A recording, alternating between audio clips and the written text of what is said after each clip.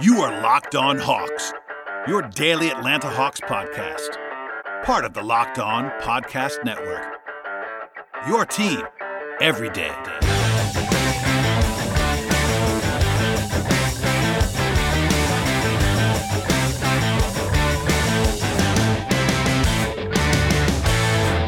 Hello, friends, and welcome to episode 545 of the Locked On Hawks podcast. I am your host, Brad Rowland, coming to you live from State Farm Arena on this fine Saturday evening, the first of a back-to-back set for the Hawks, and I'll be in the building for both of these games. The first one was entertaining in some ways. It was sort of a slog, I would say, for about the first 2.5 quarters or so. Not the most well-played game in the world, but it definitely became entertaining down the stretch, a lot of back and forth, and the Hawks had a shot in the air that would have won the game. In the final seconds, it did not go in, of course, and they lose by a final score of 114-112. So a lot to talk about on this podcast. It'll be pretty much a game-only pod, not too much news to hit on here. So we will start with the top of this contest. The Hawks were 4.5-point home underdogs. Not a huge surprise there. Brooklyn came in having won both matchups against the Hawks this year in New York by pretty lopsided fashion, and they're just the better team, obviously. The Hawks did hold serve, obviously, and actually covered the spread despite losing the game here, but pretty easy to see why the Nets were favored, especially considering the Hawks' front court situation and as being as short-handed as they actually are, which we'll talk about here as we get going here. But the early going was actually pretty kind to the Hawks. They had 3 dunks in the first 99 seconds of the game. They led 6-0, and that sort of prompted a timeout from Kenny Atkinson. Defensively, the Hawks elected to go with Taurean Prince on D'Angelo Russell, which worked pretty well, I thought, in the first half and really the entire game. The Hawks did a pretty good job on Russell, who was not efficient in any way in this game with 18 points on 23 shot attempts. They elected to try to hide Trae Young on Allen Crabbe, which ended up working out well as well because Crabbe was really struggling with his jump shot, and that's kind of his only thing that he does offensively. So a good strategy point there from Lloyd Pierce. The Nets started out 1 of 10 from 3, including a trio of open corner threes from Crabbe that he missed pretty badly. He was off really all night long. Still, though, the defense I thought was kind of a mess in the first half. The full game numbers for the Hawks, I will say, were not really that bad defensively in this game, just because the Nets didn't make a lot of shots. I thought, especially in the first quarter, Atlanta got bailed out quite a bit by Brooklyn missing shots. The defense was kind of all over the place, and they felt pretty fortunate there, in my opinion. The Hawks basically navigated most of this game with only 3 true big men in I guess if you can count Vince Carter as a big man, Alex Len, John Collins, and Vince Carter. They did go to Tyler Zeller and Justin Anderson briefly, but it was basically a 3-man wrecking crew in the front court, which I wanted to point out here in the first quarter. I will say, though, Anderson got minutes ahead of Zeller, and I thought at that point in time Zeller wasn't going to play. He's, of course, the newly acquired 10-day contract guy who was a pure center, to be sure. Anderson played in the first half, and then Zeller came in the second half, so they kind of flip-flopped there with what they wanted, it appeared. But the Nets attempted 19 threes in the first quarter, which is an off-the-charts number. Granted, I think some people would blame that on them just kind of launching, but if you went back and watched the first quarter of this game, the Nets got a lot of good looks, honestly. They just missed a lot of them, and pretty good shooters missing those looks as well, so the Hawks got favorable bounces in that spot. Still, the offense was kind of a mess for Atlanta in the first quarter, and as a result of that, they trailed by 3 points, despite a strong start from John Collins, who was great throughout this contest. Really, I have in my notes right now that the second quarter was at least sort of hideous for part of this, and that kind of goes in tandem with the first quarter. Collins was awesome early on with 14 and 10 in about the first quarter and a half. There was a B.J. Johnson sighting briefly in the second quarter, potentially because both Taurean Prince and Kent Bazemore had 2 fouls each, but also could have been just lackluster play and the Hawks trying to get some shake-up minutes. I thought Johnson really struggled, honestly. 3 fouls in 6 minutes, but we'll come back to him in a moment. There was a nice run from the Hawks to tie the game on a Taurean Prince 3 with about 5 minutes to go in the first half, but then an 11-2 run by the Nets to take control, and they sort of owned things at the end of the first half as a result of that. The Nets were not great on offense in the first half, but did not turn the ball over really at all, and had 9 offensive rebounds, whereas the Hawks just couldn't make a shot outside of John Collins and had 16 and 12, but that was basically it in the first half, and as a result, Atlanta went into the halftime break down by 9 points. The second half, as you might imagine, was better because of the fact that the Hawks were able to close the gap. The third quarter was a lot of runs, I thought, just back and forth. Hawks getting within 5 pretty quickly. Then the Nets had an 8-2 run that prompted a timeout from Pierce with about 8 minutes to go in the third quarter with the Hawks down by 11. They looked to be in serious trouble, honestly, at that point in time. Taurean Prince had his 4th foul shortly after that, but they came to life in a hurry with an overall 10-0 run. The first 6 of which forced a timeout from Atkinson. They brought in Tyler Zeller, who actually kind of helped things for at least a brief moment in the third quarter. The Nets didn't score for almost 3 minutes, actually more than 3 minutes of clock time, and that 10-0 run tied the game at 70. The Nets did sort of finish the quarter well, though, with a 9-2 run to take control of things once again. The Hawks were down by 6. And actually became a 12-2 run overall when Dinwiddie opened the fourth quarter with a 3 of his own. But the fourth quarter was kind of a crazy back and forth in a lot of ways. It was a quick run from Atlanta to get back within 3. The highlight of the night for the fans, I believe, was the Ed Davis free Chick-fil-A moment. Ed Davis was 1 of 6 from the free throw line in this game, including a pair of free throws that he missed in the fourth quarter. If you are a new listener, if you're not familiar with this, the Hawks run an in-arena promotion that if an opponent misses 2 free throws in a row in the fourth quarter, then the entire place gets free Chick-fil-A, and Davis missed pretty badly on both of those, and the arena erupted as a result of that, which was always a fun time. Trae Young came back in with about 9 minutes to go and play the rest of the way with good reason. He had it going in the fourth quarter. We'll come back to him in a moment.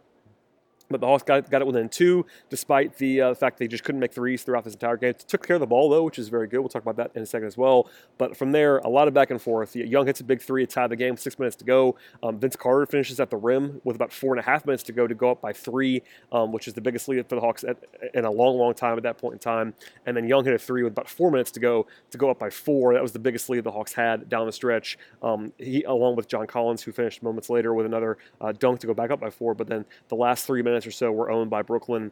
A Jared Allen three-point play with 2:15 to go to get it back to 1, and then a D'Angelo Russell 3 was the biggest shot of the night, probably with 1:40 left to put the Nets up by 2 after they had been trailing for about 3-4 minutes straight there. And then Kevin Huerter got to the rim and missed. That was a brutal one, honestly, for Huerter, who was trying to, I think, avoid contact, just didn't make the layup at the rim. That ended up being a big swing because the Nets then actually, no. So Huerter then, I should say, fouled in silly fashion, fouled DeMar Carroll, who made both to put Brooklyn up by 4 points. The Hawks looked to be in trouble at that point in time. They did sort of get back into it, obviously. Young got to the line, made 1 of 2, and then they got a big stop when Dinwiddie missed the layup at the rim. Collins scored to get back there, and there was some weirdness with official review with less than a minute to go. At the end of the day, the Hawks got a stop against the Nets and then had a weird possession with Taurean Prince getting up an air ball that looked like he was trying to avoid contact. Sort of a weird just angle on things. Didn't have a perfect angle to see that, but didn't look like it was necessarily a foul at first blush.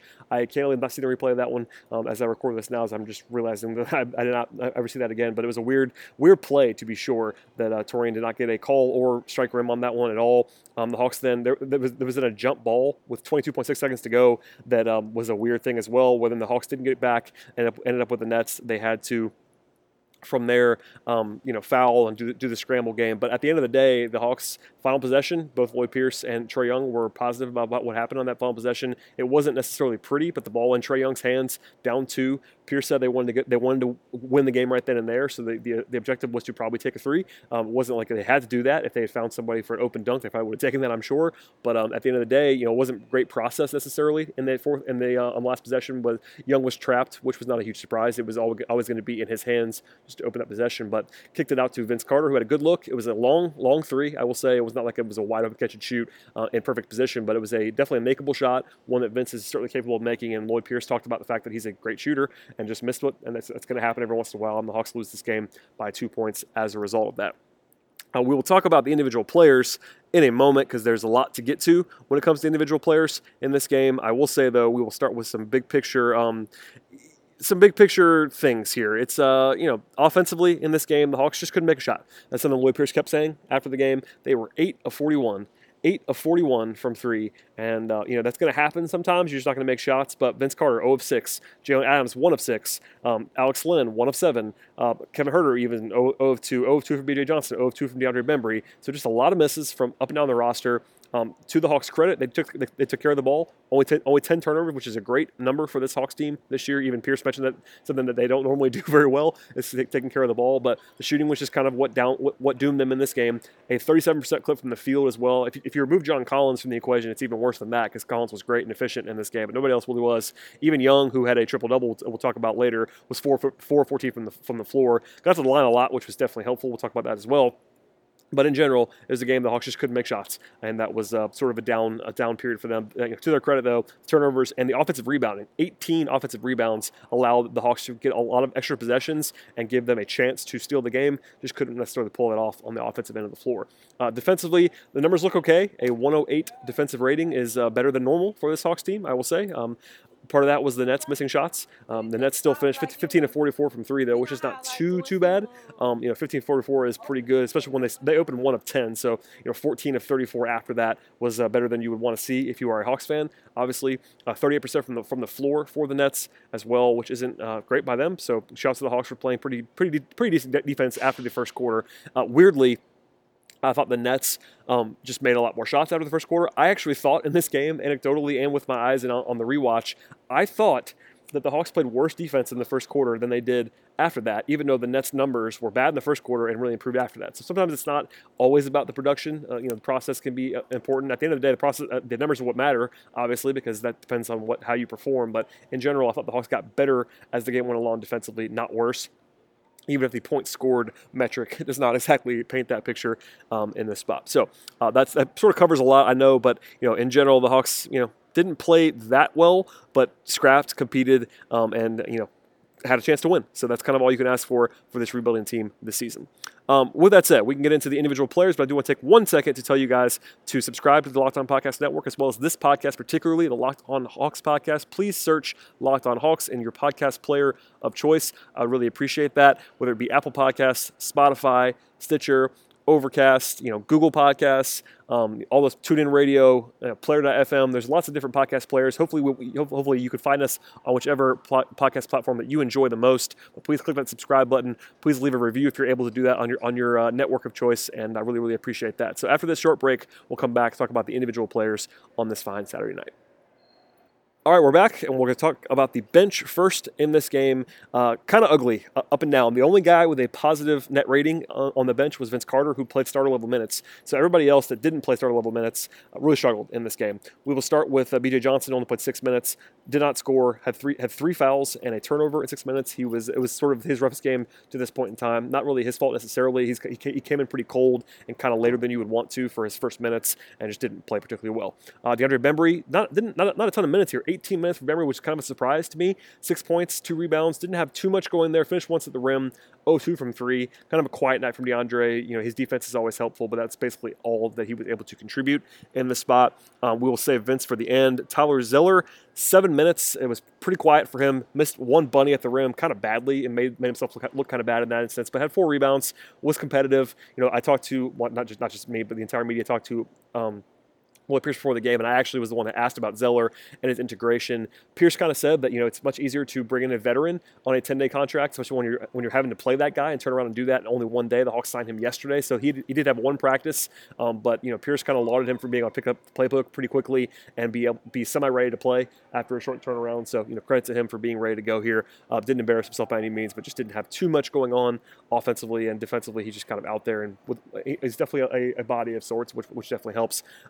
Elsewhere, Jalen Adams, 19 minutes of play, a rough one for Jalen, 3 points. Did have 4 assists, which is nice to see, but 3 rebounds, 1 of 6 from the floor, 1 of 6 from 3, only took threes, and was minus 15 in 19 minutes. So as part of that, it's just being on the court without Trey, because Trey is definitely the plus-minus guy recently for the Hawks. He's kind of the guy, guiding the engine offensively, but Adams wasn't great. Did have a couple nice passes, though, and he's still a threat as a shooter when he's out there. Justin Anderson only played 4 minutes, actually less than Johnson and Zeller, which is striking. I've said all I can say about Anderson.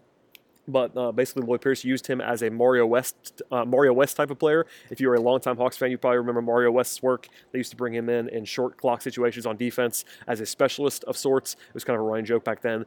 Anderson is a better player than Mario West by far. But with that said, he's kind of been using that role at times this year, and not too much to discuss other than that. And then finally, Kent Bazemore, pretty quiet night for Kent as well. In fact, 5 fouls in 19 minutes. Just didn't have it going really at all. Didn't play well. Didn't play with a ton of force. 5 points, 4 rebounds.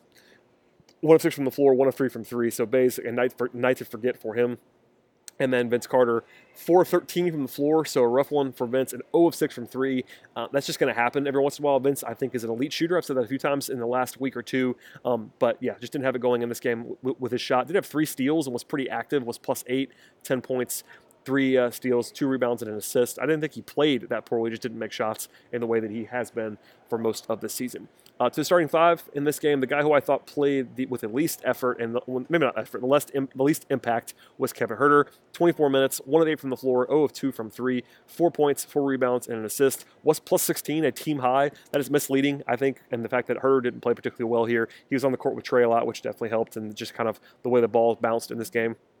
I think Huerter has brighter days ahead, but he did not play with a lot of force. Had the big missed layup late in the game. Defensively, just kind of got bowled over a few different times, and just didn't have a ton going on offensively. So he'll have better days. I think his upside is still what it is, but did not play well in my opinion in this spot. Alex Len struggled early on, and then came on late. 15 points, 4 rebounds, I should say. 7 of 14 from the floor, 1 of 7 from 3. So he was 6 of 7 from 2-point range, which is not too bad. Obviously, he finished around the rim effectively. Had a nice finger roll randomly in this game that he kind of created out of himself, but couldn't make shots from 3-point range, which is not just him in this game, obviously.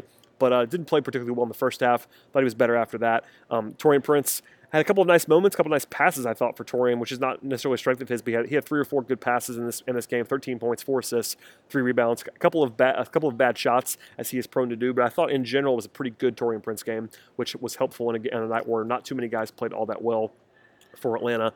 We'll get to the last 2 guys here. Trae Young had the first triple-double of his career and the first Hawks triple-double, first rookie, I should say, for the Hawks to have a triple-double in franchise history, which is kind of crazy. I went on a bit of a rant behind the scenes a little bit here.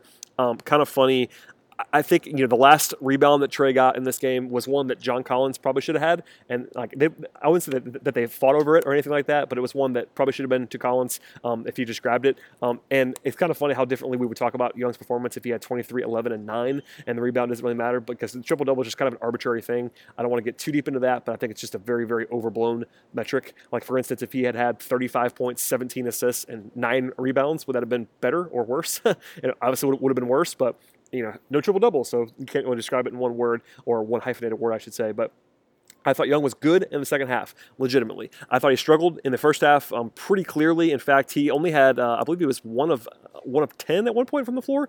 It was not a particularly effective performance from Trae offensively in the early going of this contest. So, after halftime, in the first quarter, for instance, just as an aside here, he was 0 of 3 for 1 point. Did have 4 assists and 3 rebounds, which was a nice start to his triple-double pursuit. But in the first half, in total, Young was 1 of 6 for 3 points.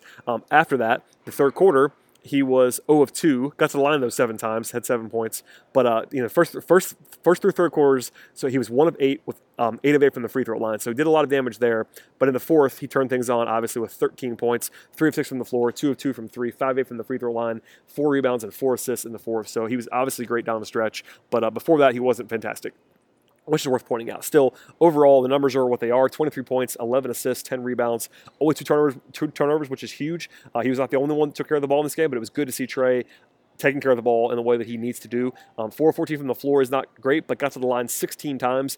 Before he got hot, actually, in the fourth quarter, I tweeted that it was encouraging to me, at least, that Young, while he didn't have it going at that point in time, had gotten to the line 10 times and made 9 of them. He got to the line after that, actually missed a few free throws down the stretch of this game, but I thought that's definitely encouraging. There's going to be nights where he can't make shots as efficiently as you would want, but getting to the line really, really helps, especially when you're going to be a good free throw shooter, and Young is definitely that. So very good signs there offensively from Trae, and he came alive when the lights came on, which is something that he has been prone to do this year, which is a good thing if you are a Hawks fan. Last but not least here, John Collins was masterful. 33 points, 20 rebounds. 33 points, 20 rebounds for John. Had an assist, a steal, and a block as well. 13 of 20 from the floor, 7 of 9 from the free throw line. It was the first 30-point, 20-rebound game by a Hawk since Kevin Willis in 1993.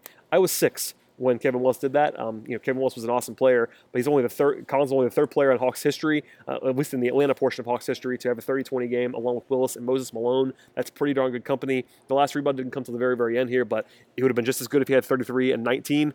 He was fantastic. I thought he was the only guy throughout the game, start to finish, that was actually good. Trae was great in the fourth quarter, had some nice moments before that, but John from the opening tip was really good. Pierce and Collins talked about how he took advantage of this matchup. He's been beating up on the Nets all season long. Wilhelm only has one guy that can really stand up to him, and that's Jared Allen. And it didn't seem like Collins was really deterred much by Allen as well. Those guys were in the same draft class. I'm sure there's no fear there from John. So he played well. I asked Lloyd Pierce about that after the game, and he praised John's effort, and obviously he was quite good in this game. Without Collins being great, the Hawks have no chance to win this game, no question about that. So he was the biggest reason why they were in striking distance. I know Young gets probably some of the headlines, and he's just more famous than Collins is right now, but no question about it. Throughout the game, wire to wire, Collins was the best player on the floor. In the fourth quarter, it was really both of them, because the fourth quarter, Trey had 13 and 4 and 4. Collins had 14 and 7 in fewer minutes. So it wasn't like it was just Trey down the stretch. Collins was great, and both those guys. It's kind of a good thing if you're a Hawks fan. Obviously, the 2-point loss is what it is. The tanking enthusiasts among us will certainly be praising this game as a perfect result, a 2-point loss in a game where Collins and Young play great, and I can't really argue against that. I don't think necessarily the wins and losses matter too much right now. The Hawks are almost certainly going to be the number 5 seed heading into the draft lottery, but big picture wise, Young and Collins playing well is more important than anything else that happens right now. I think you probably would throw Hurd in the mix there as well, but those two guys are your best players, your best linchpins for the future, and those guys playing well is never a bad thing if you are a Hawks fan. So that's going to do it for today's podcast. That's plenty of information, I think, on this fine Saturday night. It's going to be late here at State Farm Arena, as you might imagine. I'll be back again, by the way, tomorrow, because the Hawks are back with a short turnaround. It's actually the clocks spring ahead tonight, so I'm losing an hour. Everybody's losing an hour, and it's actually going to be a 6 o'clock start time on Sunday. So one of the quicker turnarounds that you'll ever see in this building, honestly. A 7 o'clock game followed by losing an hour, and that 6 o'clock game is some bizarre scheduling in a lot of ways, but Atlanta United plays on Sunday, so that probably has something to do with it, I'm sure. But we'll be back again here with another podcast Sunday night after Hawks Pelicans. That'll be an interesting spot in a lot of ways, because the Pelicans are a banged up, weird mess of a team right now, so the Hawks can certainly win that game, although New Orleans did not play tonight, so they'll be the more well-rested team, which I'm sure puts the Hawks behind the 8 ball just a little bit, but should be a close-fought battle. And we'll see how the Hawks perform in that spot. Please, one more time here, please subscribe to the podcast. Please tell your friends about the podcast, and we will see everybody else on Sunday evening.